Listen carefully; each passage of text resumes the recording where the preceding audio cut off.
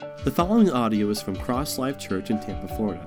We are a church that exists to help people find Christ, their place in the body, and their mission to the world. Our calling is to raise leaders and plant churches. So if you live in the Hudson area or near West Chapel, you can also check us out at one of our other locations. For more information, visit us at crosslife.net. Well, we started last week talking briefly, just kind of walking through the 7 feasts of Israel. And if you can see them up here on the board, they're found in Leviticus chapter 23. I said this last week, and I want to say it again this week. You know, I am constantly and consistently blown away at God's consistency, the repetition of God throughout history and throughout Scripture, the consistency of God throughout history and throughout Scripture, and the revealing of Himself throughout history and throughout Scripture. I know I've said it before, but you know, just how God revealed Himself as Elohim, plural gods.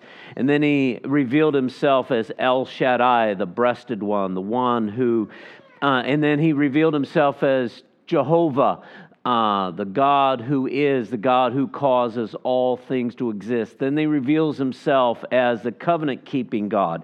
He revealed Himself as a providing God. And through Scripture, it's just, if you ever have an opportunity just to see, you probably Google and say, the progressive revelation of God through the names of God. And you can just see how God, through history, keeps revealing more about Himself.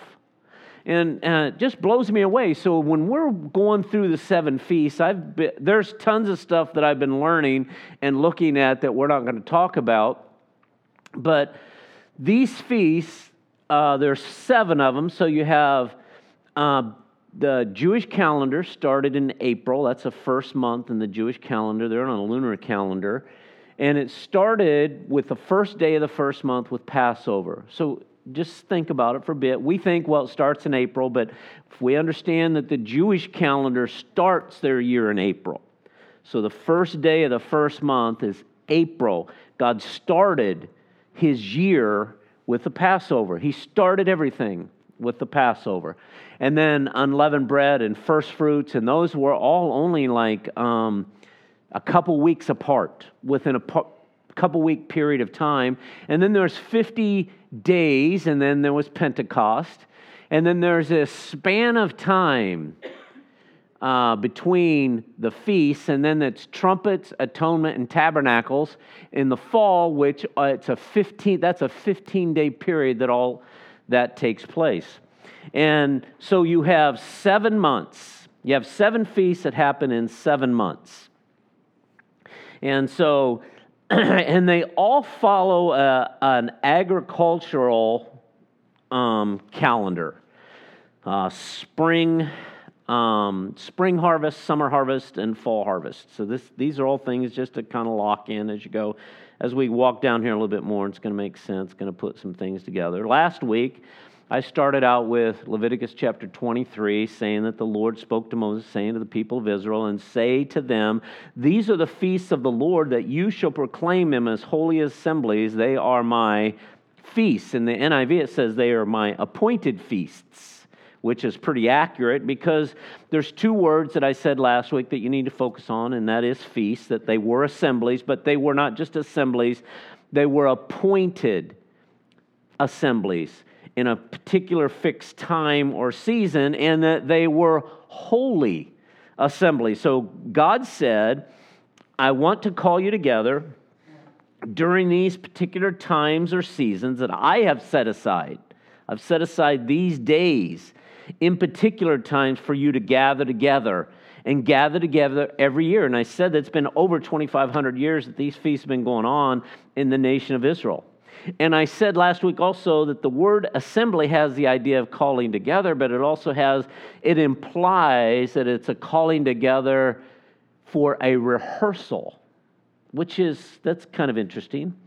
It's a rehearsal. And another definition for that is a retelling, a telling and a retelling. So all this time, during every single year, these 7 feasts have been going on. It's this rehearsal for something.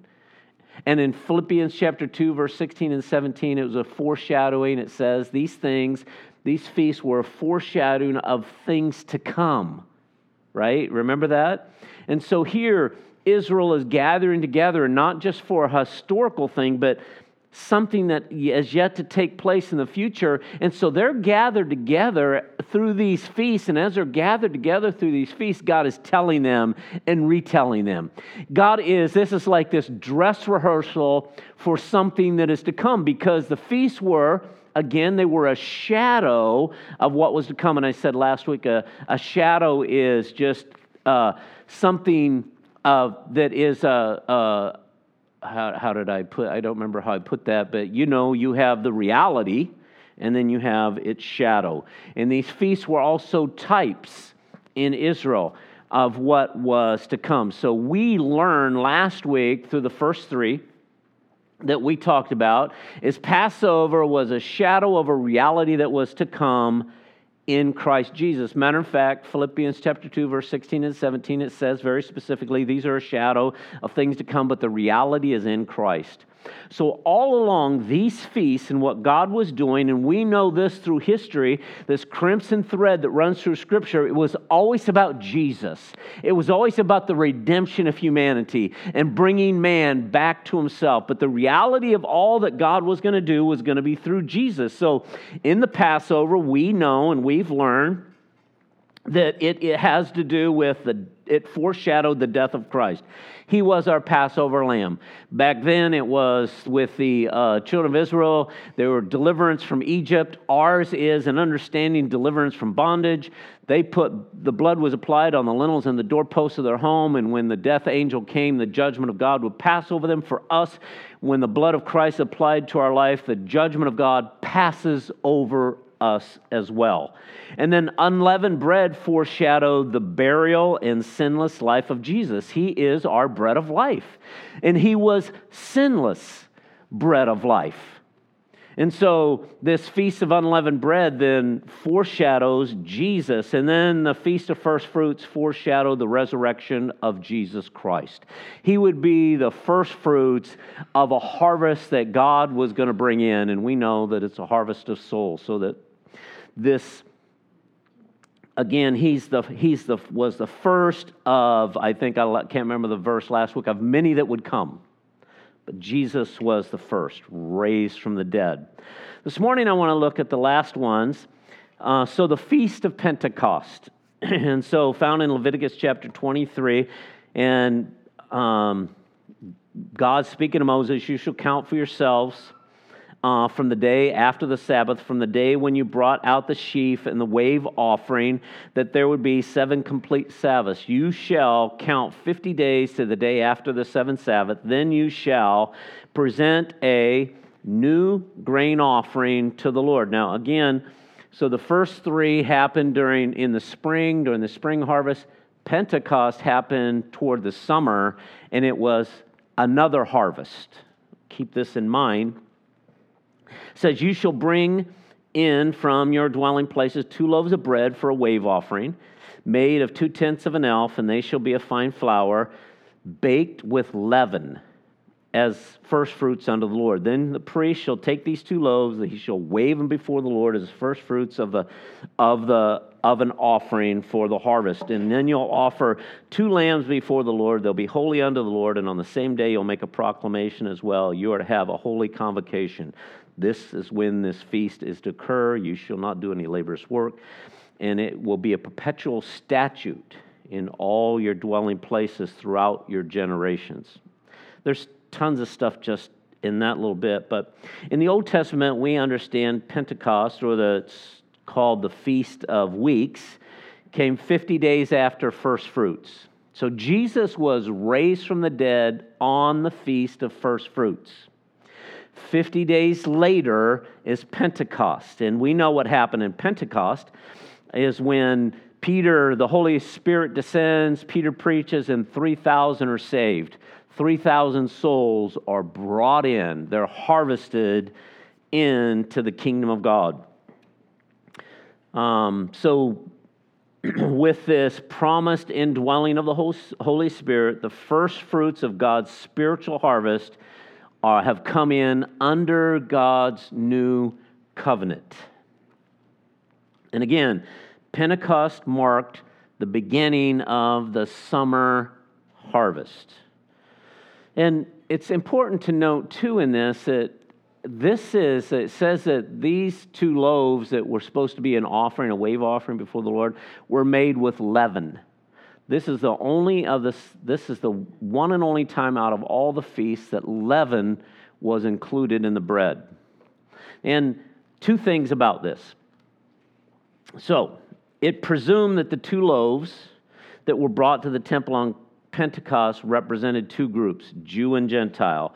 According to Philippians 2, chapter 14 and 15, that both of them would be a part of the harvest and foreshadow the time when Messiah would make both Jew and Gentiles to be one in Him. And the idea that it was made with leaven, and we understand that leaven is sin, signifies that the understanding that God understands that within the church there is going to be sin, right? But we're going to get to that because pretty soon what's going to happen is the Day of Atonement. We're going to talk about that. So, still sin within the church, and it will be until Christ returns again. So we got 3 remaining feasts. So we got this long time, and now we have what's called the Feast of Trumpets. Now, I said this last week, the first 4 feasts were fulfilled by Jesus, symbolically and literally at His first coming. And He fulfilled them on the very day. Jesus fulfilled them on the very day, which to me makes me think that we got these last 3 feasts coming, and you look at prophecy and when it's all going to take place. Here's my thinking. So Jesus fulfilled the first 4 on the very day of the feast. I think that He'll probably fulfill the last 3 on the very day.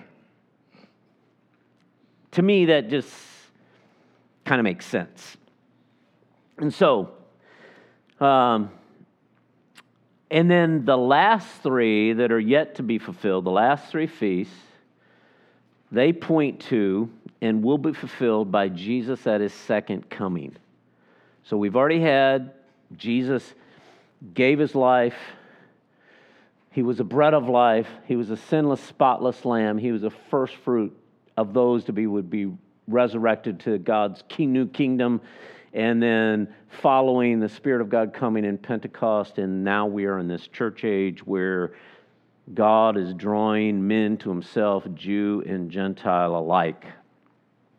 So, one of the things to think about during this is this interim period between there, representing the church age. There's this, and if you think about this in months, there's this span of time. There are these months that take place from April, May, till September, and representing the church age when both Jews and Gentiles are going to come to faith in Jesus. But also need to remember that during this time, the Jewish nation has blinders on concerning Jesus, according to Romans chapter 11, verse 10, and those blinders are going to remain until the Great Tribulation when they see Him whom they have pierced. And so once the church age ends, the prophecy of the last 3 feasts begin. And they begin with the Feast of Trumpets. And in Leviticus chapter 23, verse 23 and 25 through 25, it says, "Again, the Lord spoke to Moses, speak to the sons of Israel, saying, in the 7th month of the first day of the month, you shall have rest. And remember, you shall have a rest, a reminder by blowing of trumpets, a holy convocation or assembly. You shall not do any laborious work, but you shall present an offering by fire to the Lord." Okay, again, this time frame, the church age, then the Feast of Trumpets. And the Feast of Trumpets is important for this reason. It commemorated the ending of the agricultural and festival year. So we have a spring harvest, we have a summer harvest, and yet to be fulfilled is a fall harvest, a final harvest. and the final feast. Now again, these are back-to-back. This is a 15-day period. These things happen in 15 days every year in the Jewish calendar. They're back-to-back. So what would happen is the feast is, so it's the ending of the agricultural and festival year, and the trumpet was a signal for the workers of the field who were in the harvest to come out of the harvest fields that they're working in and to go up to the temple of God. Okay, so at the Feast of Trumpets, the high priest actually stood on the southwestern part of the temple wall and blew the trumpet so that it could be heard in the surrounding fields. And if you know the topography of Jerusalem, it's backed up into a mountain, and there's all these fields here. And the priest would go up and he would blow the trumpet so it could be heard in the surrounding fields. And at that moment when they heard the trumpet, all the faithful, the believing Jew, they would just stop their working in the harvest. Even if there were more crops to bring in, they would stop because they knew that that was to signify that they were to leave the fields immediately and go up to the temple. And so the trumpet represents the gathering of God's people. And it's a gathering of God's people, the start of the gathering of God's people with the initial trumpet blast, which is the rapture of the church. Now, let's see here. Let's see. Okay, here's a fun fact. I was looking up this, I thought, that's kind of interesting. The word trumpet in Leviticus is translated of the Hebrew word, which means a shout or a blowing. And I got to thinking about that. You know, a lot of people say, oh, we don't know about the rapture of the church and the trumpet, that whole deal. We're just a little fuzzy about that. We think other things. But, you know, you kind of walk through these... You know, as I walked through prophecy, I was having my mind open to a lot of things. And as I walked through the feast, I started narrowing them back down. Because these feasts are pretty explicit. In my mind, they're very explicit. And so we've heard it before, right? 1 Thessalonians chapter 4, verse 16 and 17. For the Lord himself shall descend from heaven with a shout, the voice of the archangel, and the trump of God will sound. And then the dead in Christ will rise first. Then we which are alive and remain shall be caught up together with them in the clouds to meet the Lord in the air. And so shall we ever be with the Lord. So also, the first day of the 7th month heralded or began a period of time known as these last 15 days here. It began what was called the High Holy Days. Now, there were 10 days from the blowing of the trumpet to the Day of Atonement. And it's known as, in Scripture, it's known as the Days of Awe. And it was a time of national repentance for Israel. So it was a time of them to pray and fast and prepare and repent in preparation. So you have the trumpet blast, you have the Day of Atonement, which is a period of repentance and preparation for the last and final feast, Tabernacles. And so it was this, as it was 10 days of penance, and there are seen as an opportunity for the nation of Israel to get their act together. It was a time for repentance, and they're symbolic. These days are symbolic of the final days of the age during which repentance is yet still possible, when mankind will be given their last opportunity to repent before a great judgment. So, this is likely just foreshadowing. We read it in Revelations. We know that there's going to be this time of great tribulation. We know that there's going to be a lot of stuff going on. We know that even during that time of the tribulation period, people have an opportunity to repent, right? And then the nation just rebel against God and they refuse to repent. But there are many that come to Christ during that time. And so these 10 days, these days of awe are exactly that. They're a foreshadowing of this. And in the sixth one, when we look at it in Leviticus chapter 23, verses 26 through 32, and I know I'm going quick, but this is something that you can just, if I told Denise, I said, if we really took time, this would take a really long time to do. There's so many unique things in just the idea of the waving 2 loaves and they had leaven in them. What does that represent? When you look through Passover, you look through the Seder meal, you look through unleavened bread, and you look through what was done, you put all these things together. The thing that has been blowing my mind in all of this is that it's all about, all these feasts and their seasons are all about 3 harvests. A beginning, a middle, and an end harvest. Now that just, I don't know about you, I don't know how, all the months in the calendar year of the Jews, and God had selected 7 feasts that take 7 months. I don't know. It's like God going, yeah. I did that way back. And then to think, that God knows me. From the foundation of their God knew my name. How could I believe that? Oh, I go through stuff like this and I go, got it, I believe that. Check. So I said that, we just got done with all the prophecy and we see how God said he would do and he did. God said he would do and he did. God said he would do and he did. God said he's going to do this. He's already done that. He is going to do that.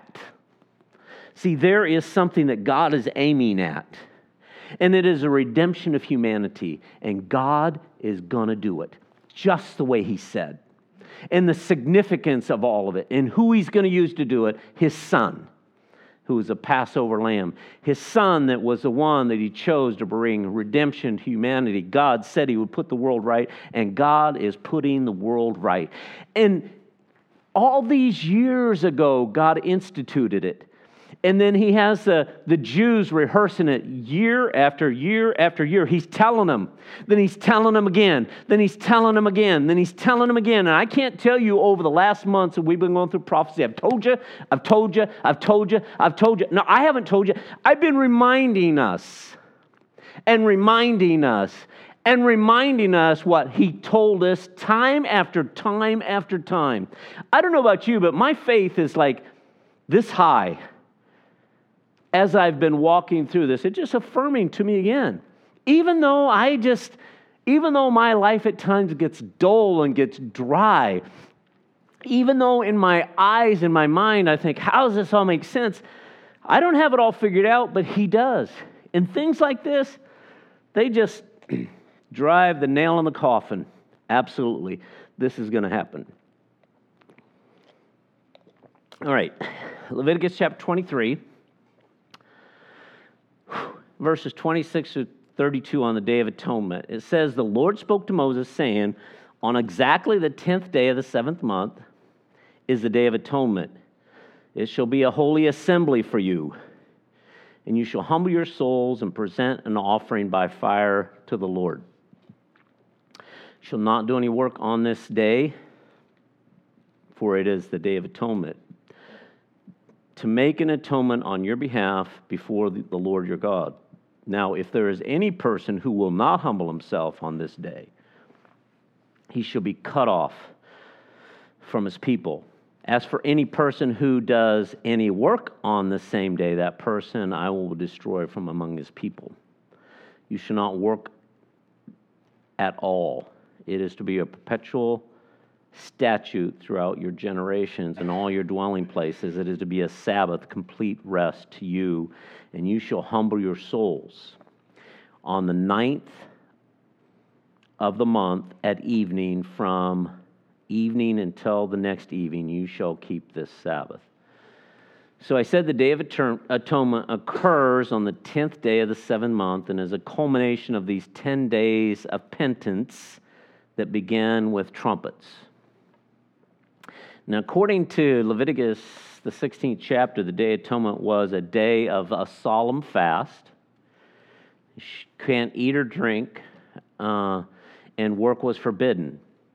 Now, on this day, the people prepared themselves with fasting and prayer to stand trial before the heavenly court. that would review their life of the past year and would render a verdict. Now, the symbolism of the Day of Atonement is, to me, it becomes obvious that it is the final opportunity for anyone that anyone will have to repent before the end of time, before the doors close, so to speak. And atonement, this is what we need to understand. Atonement is about redemption, and it's about forgiveness that restores relationship and makes us one with God. Also, I was reading a Jewish scholar, and he said, atonement was about a time of second chances. So, here the Jews, when Jesus first come, they missed him. But what's going to happen is Jesus is going to come again. And these Jews are going to have this second chance, this opportunity to see him who they have pierced and to repent. And they're going to have a choice. So this is exactly why Jesus came, so that we could have this union and connection with God the Father through the forgiveness that he has offered us, through the forgiveness that he brings through his Son. Now, when you look in Hebrews, the author of Hebrews compares and contrasts the Old Testament ritual of the atonement with Christ's redeeming sacrifice on the cross. And basically, he tells us how the imperfect observances, they were only a shadow, and they were imperfect observances on the Day of Atonement. They are a type, they were a shadow of the perfect that was to come, which was Jesus. So in the Old Testament, what happened is, the high priest was not allowed to go into the Holy of Holies except one day a year, on this day, on the Day of Atonement. And what he would do is he would go before the presence of God and he would atone for the sins of himself and the nation.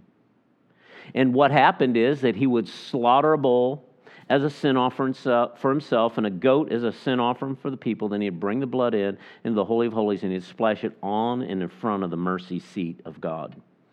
And that ritual took place every year, but that ritual foreshadowed something. It foreshadowed an event that was yet to occur.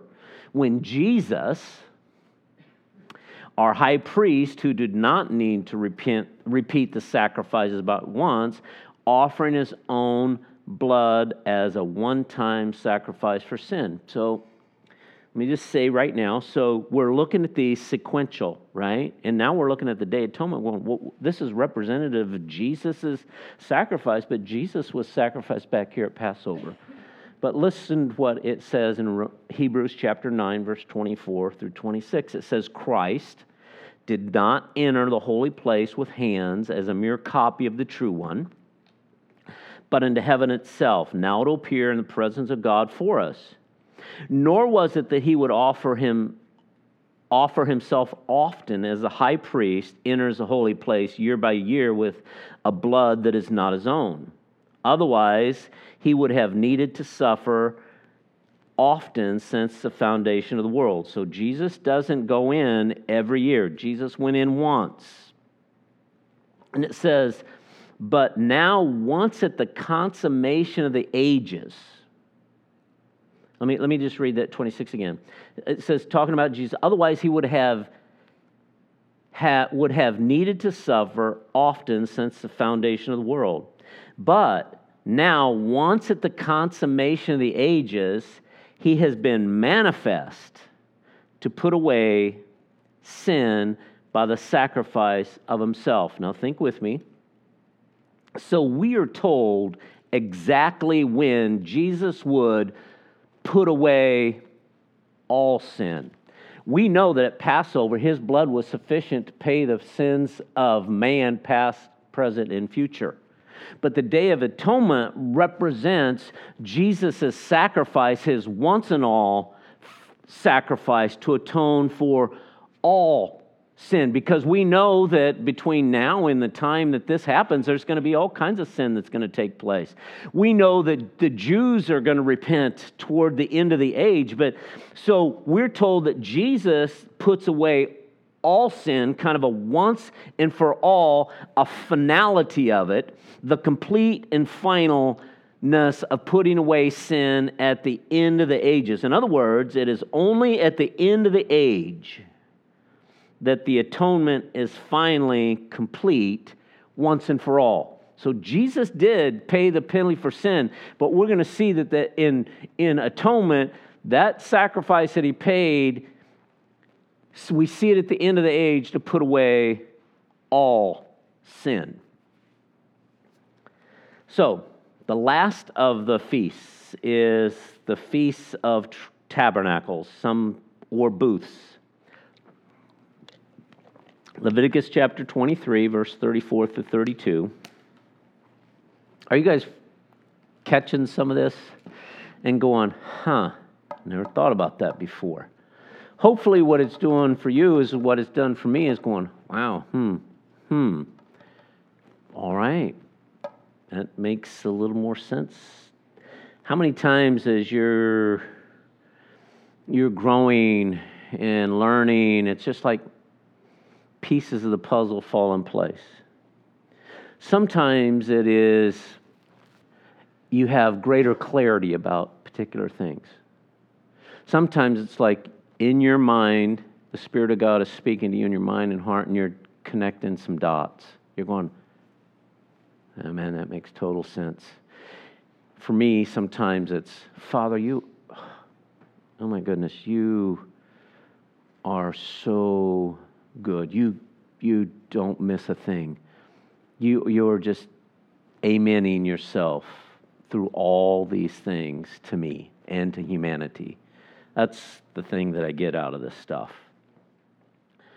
Okay, so Leviticus chapter 23, the Feast of Tabernacles, it says, on the 15th day of the 7th month, when you have gathered in the crops of the land, you shall celebrate the feast of the Lord for 7 days, with a rest on the first day and a rest on the 8th day. Now on the first day you shall take for yourselves the foliage, beautiful trees, palm branches, and burrows of leafy trees, and willows of the brook, and you shall rejoice before the Lord your God for 7 days. You shall thus celebrate it as a feast to the Lord for 7 days in the year. It shall be a perpetual statute throughout generations, and you shall celebrate it in the 7th month. You shall live in booths for 7 days. All the native born in Israel shall live in booths, so that your generations may know that I had the sons of Israel live in booths when I brought them out of the land of Egypt. I am the Lord your God. So the Feast of Tabernacles, or the Feast of Booths, is a week-long festival commemorating 40-year journey of the Israelites through the wilderness and how God protected and provided for them. And as well, like I said, it is the completion of the agricultural year, or it's the completion of the harvests. And I got to pondering this a bit. So these feasts foreshadow the harvests. They were foreshadowing something that was to happen. And it wasn't about crops. It was about the souls of men. It was about God's redemption for humanity. And so, it's interesting that along with Passover and Pentecost, Tabernacles is one of 3 of the great pilgrimages, feasts that are recorded in the Bible when all the Jewish males, 3 times a year, they had to be gathered together. God's people gathered together before the Lord in the temple at Jerusalem. So think about this. God gathered his people together at Passover, at trumpets, and at tabernacles. So this is how my mind is working right now. So at Passover, God gathered them together in his earthly temple through the sacrifice. At trumpets, he gathered them together in his heavenly temple. In tabernacles, he's going to gather his people together in his eternal temple. So if you can think that we have the idea of is that Passover, salvation here, trumpet, salvation there, tabernacles, eternal salvation.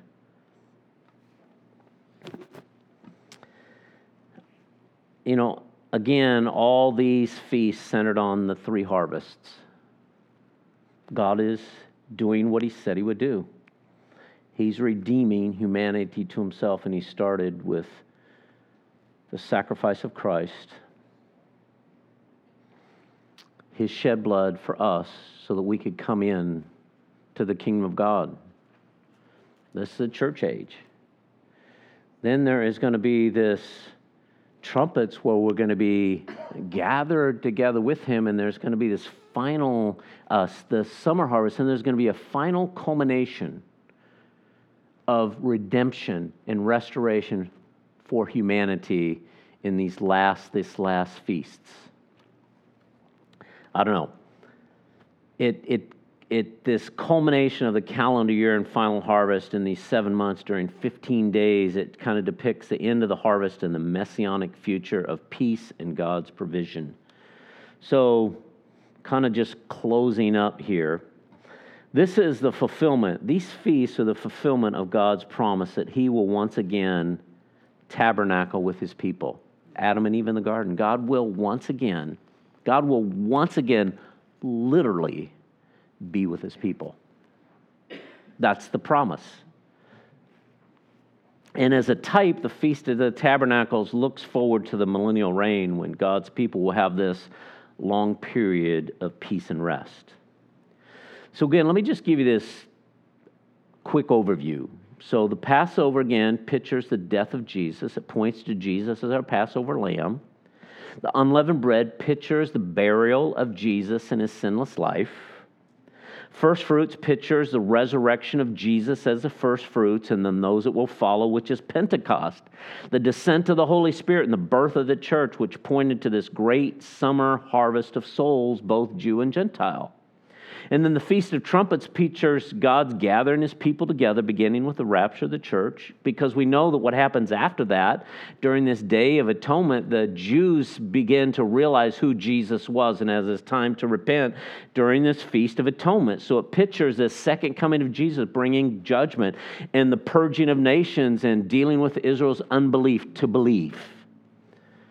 And then the Feast of Tabernacles pictures this literal coming again of God's kingdom in the millennial reign. I mean, I like it. God said, these are my appointed feasts. And they point to God's promise that he's going to set the world right, just as he said he would. And he would dwell with his people again. What a promise. Not just looking through prophecy and see what he done, but these prophetic feasts that represented something in the past, but pointed to something much greater, which we have found are in Christ. How good is that?